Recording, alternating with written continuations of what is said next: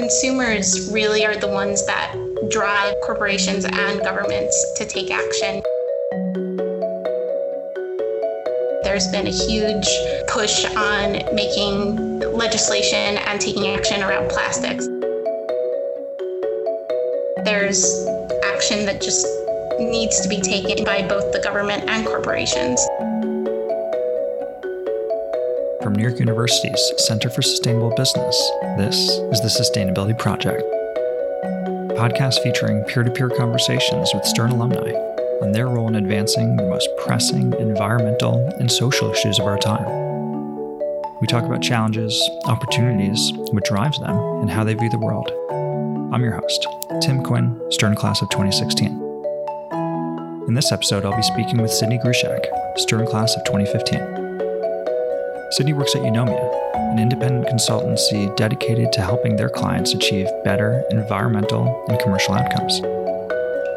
During her time at Eunomia, Sydnee has worked on a broad range of environmental projects for clients across North America, including work related to the deposit system for beverage containers in Ontario and the Governor of New York's proposal to expand the bottle bill. Prior to Eunomia, Sydnee spent time at IBM as a senior consultant. Sydnee, thanks for joining the program. Thanks for having me. So my background is a bit varied. I, in college, studied environmental studies and spent a few years in the public sector and local government in the offices of sustainability for the city of Atlanta, and then for a local government on the North Shore of Long Island. And then found that my work, while interesting and I cared about it, it was a little slow for me working in government. So I decided to transfer to the private sector and went to pursue my MBA at Stern in order to make that transition. And at Stern, I explored the variety of roles in the social impact and sustainability spaces. The year between my 2 years at Stern, I interned at Edelman in the business and social purpose practice, which I felt to be a really good stepping stone between sustainability and then going toward focusing on corporations and in the private sector. And then after school, I went to IBM as a management consultant and spent 3 years outside of the social impact sustainability space, just doing management consulting, working mostly in the energy and utilities realm. And then decided after those 3 years that I was ready to transition back to the space that I really cared about and was near and dear to my heart, which was sustainability. And so I was looking at roles in a variety of different niches in the sustainability space, CSR, social enterprises, and then the more sustainability and social impact consulting firms. And I found Eunomia, which is a consultancy that's focused mostly on waste and resource management. So really along recycling and plastics. And we do a lot of work around policy and strategy and helping companies to deal with their products and services at the end of life. So I found it to be a really good intersection of the business and sustainability parts of my background. So I'm really getting to use all the skills that I built up along the way in my current role. Not only does your role seem to blend or maybe touch on the private sector as well as the public sector, but you've spent parts of your career in the public sector. And then when you were at IBM and Edelman as well in the private sector, they're often dealing with the same issues, but from different angles in a sense. How would you describe maybe some of the differences in terms of how players in the public and private sectors approach those issues? Yeah, it's interesting because there obviously are very different approaches. You know, governments make policy which compels the actors in society to act in a certain way. So it makes company hit certain goals or limits the emissions of vehicles and is really using the stick more than the carrot often, although sometimes, you know, tax incentives and things can work in that way as well. But the private sector looks more for solutions that can still drive the economy forward and are really win-wins. They can be good for the company as well as trying to tackle these broader societal issues. And they're often driven by what does the consumer want and what's important to them, and as well as sometimes top-down wanting to do the right thing. But there's different drivers between the motivations for acting in the public and private sector, I feel. Although both can definitely be influenced by the voter or the consumer in a sense, and the issues that start to really build up in society and how they respond to them.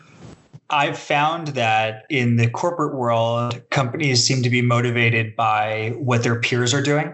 So if you're in an industry and one peer is taking action on sustainability or other ESG issues, then other companies the peers will follow quickly behind it. In the government world, I can't say I've seen the same thing. What have you observed in your time in both worlds? I think that's a good point. In the corporate world, it's good to be seen as an innovator and something that can really give you an edge with the consumer. And a lot of the issues related to sustainability, especially in the past decade, can sometimes fall into that category. So it's a little bit of a difference maker. But then at some point, it becomes table stakes. And so you have to be showing that you're doing certain things in order to be not seen as someone that lags behind. But in government, especially in the current very partisan climate that we're facing here in the US, I think that there's more of a long-term view with short-term actions. So it's like we are looking to make a long-term impact, but in the short term, this is the action that the voters will really respond to.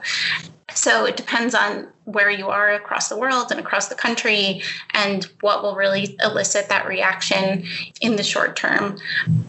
When you and I had caught up earlier, I remember you said that you're pointing in a way to the symbiotic relationship between governments and consumers and corporations.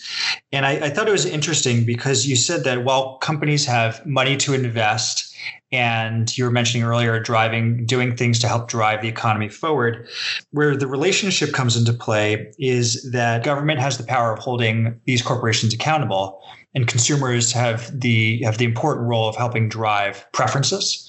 So speak a little bit about that and how they kind of work together in tandem. So I think it's a very important relationship, and change in society can't happen through any one of those players alone. I think it has to be a joint effort, because you can set lofty goals, and the only way to actually make sure they're met is to put investment behind them. And so in our current society, there's a lot of power in the corporations who control most of the money and the direction of action in the country. And in many cases, they want to do the right thing, but being held accountable to the shareholder, you also have to show short-term growth and profit and things like that. And so sometimes longer-term investments aren't always the priority of corporations. But when government does set standards and targets and rules for behavior, I guess, to a certain degree of corporations, then it really drives the most change.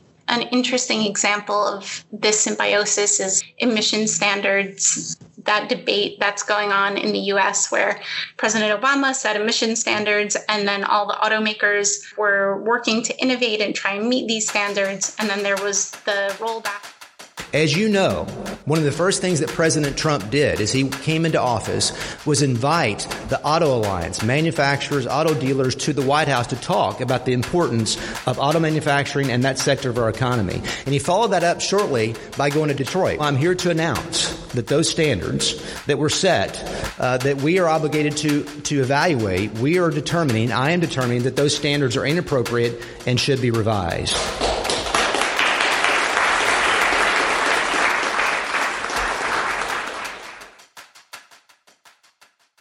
A lot of the automakers were actually against that rollback because they had already put the investment behind it, and the consumers were in favor of it. And then there was consistency among their different markets to have these higher standards. And so they didn't want to have the divided expectations in different areas. So it was an interesting case study in seeing how automakers might not have taken such a step by themselves at first, but then it actually was in line with their business strategy in the long term going forward, and then they were reluctant to walk that back.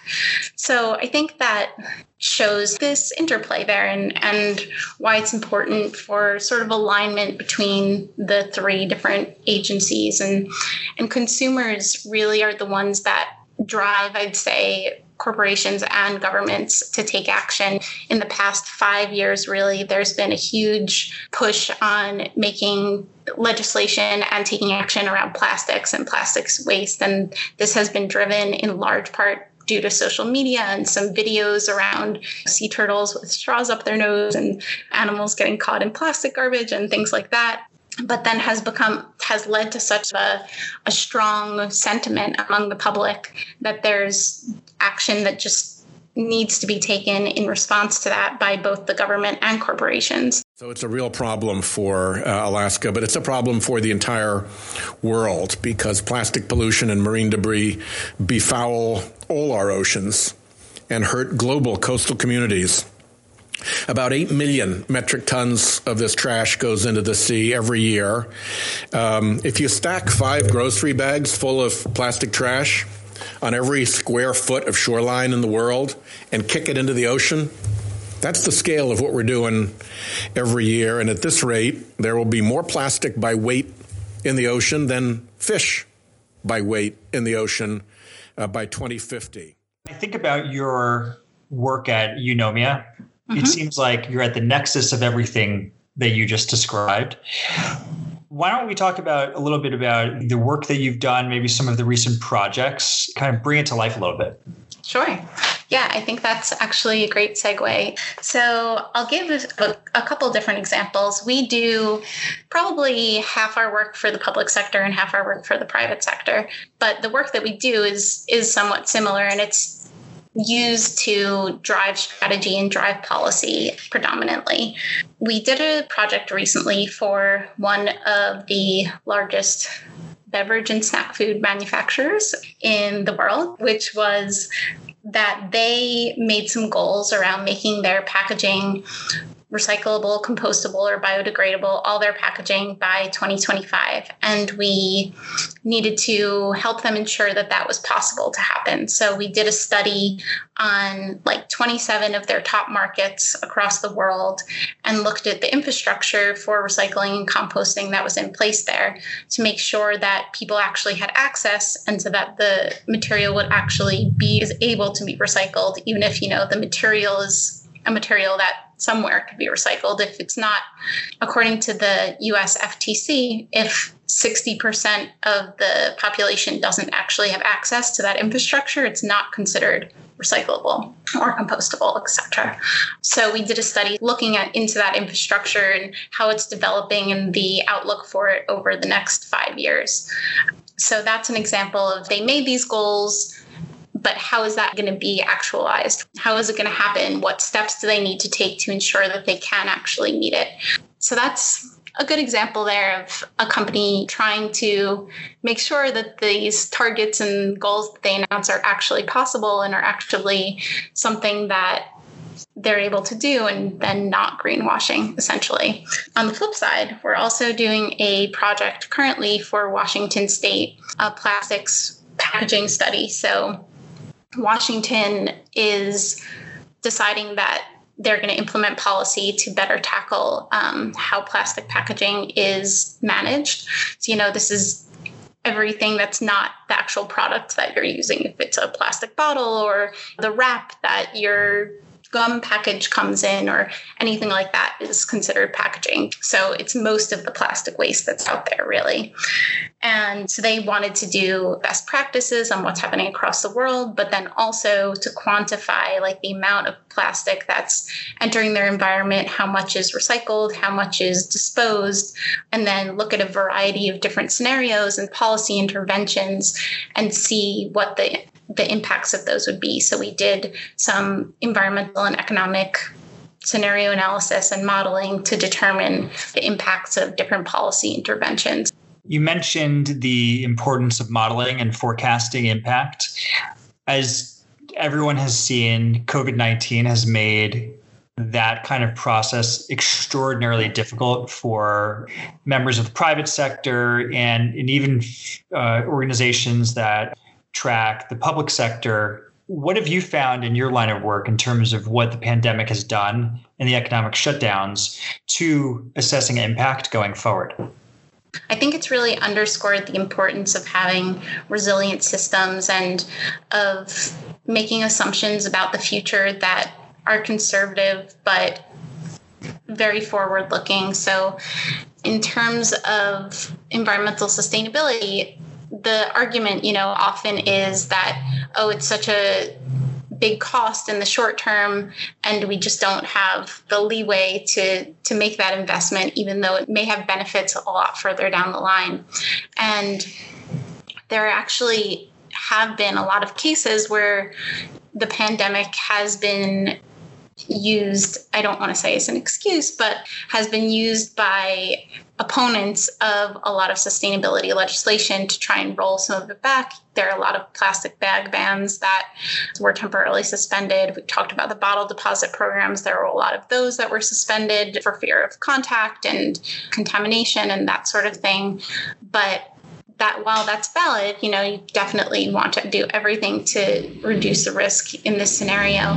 I think it does underscore the fact that we need to be more forward-looking, and we need to have systems that really reduce the risk of our society to short-term thinking. And we need to make sure that our waste systems are as strong as possible so that we can have waste that's taken away from us and managed in a clean and secure way, but also get the most value out of those products and not rely on new production. There's been a lot of interruptions in supply chains during this pandemic as well. And if you move toward a more circular economy where you can reuse things that we already have and not rely on production of virgin materials and things like that, I think those types of interventions and that type of thinking will just make our society more resilient in the long term and better able to cope with interruptions such as this.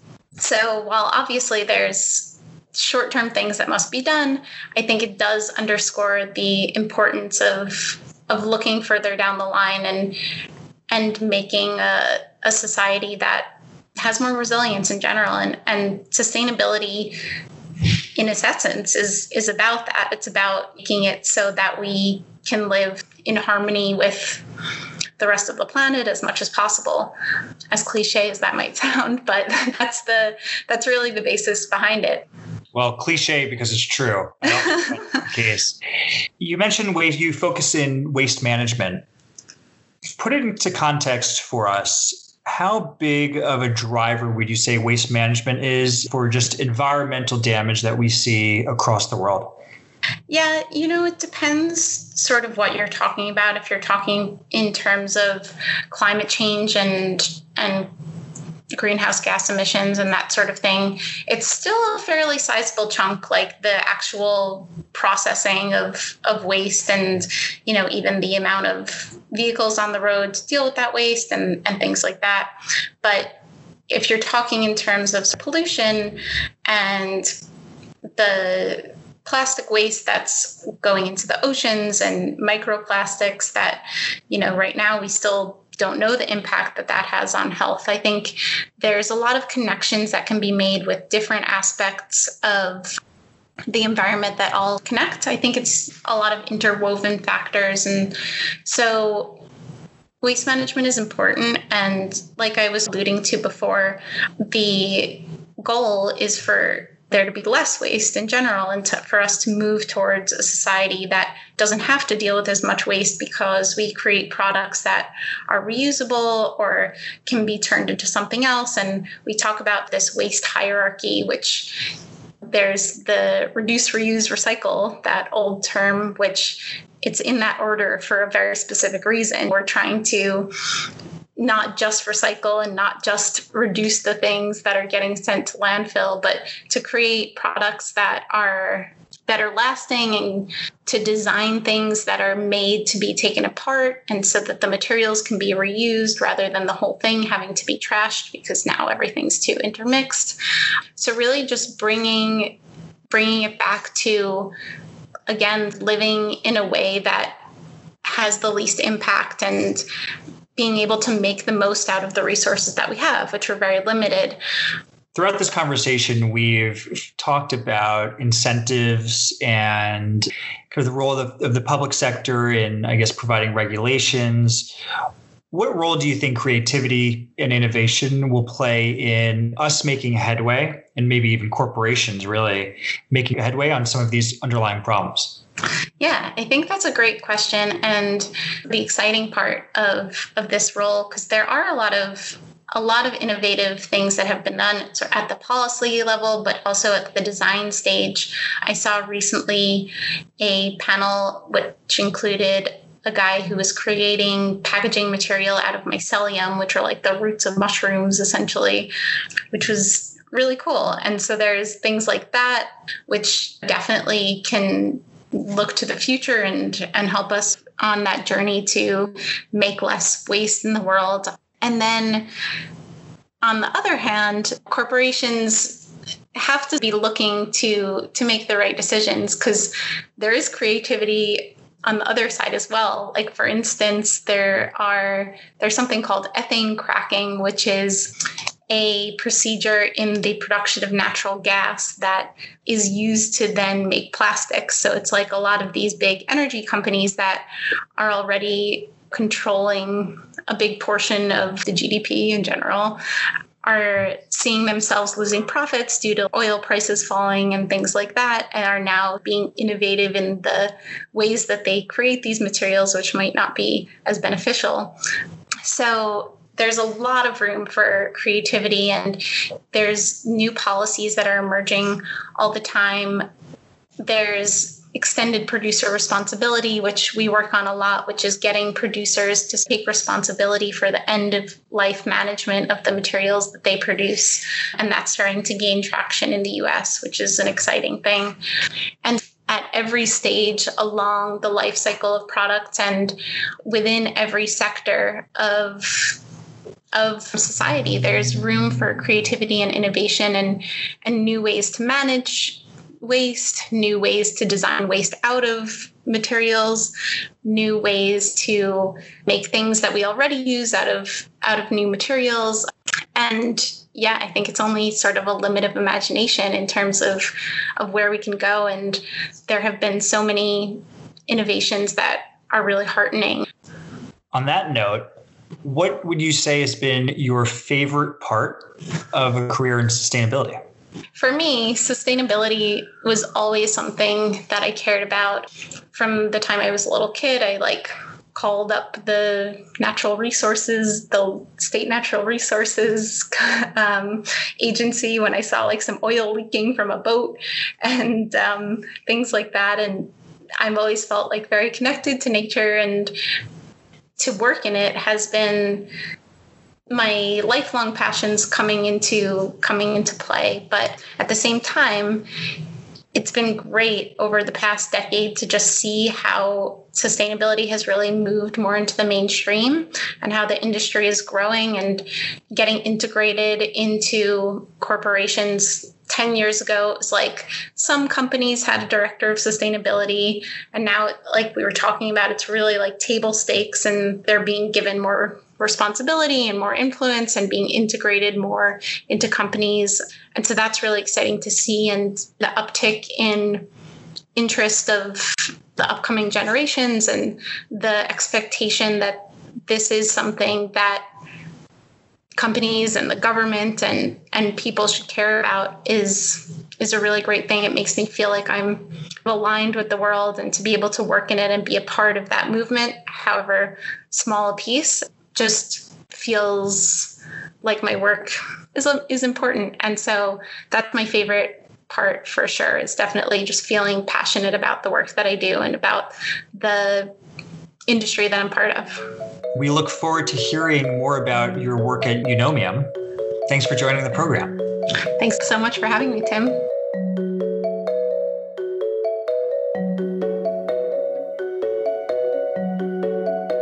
To learn more about Sydnee and Eunomia, you can visit eunomia.co.uk.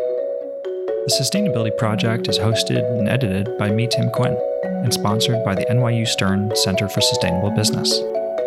Visit their website, stern.nyu.edu/sustainability, or find them on LinkedIn or Twitter at NYU Stern CSB. We hope you join us for our next conversation as we sit down with more Stern alums to hear about their stories in ESG and sustainability.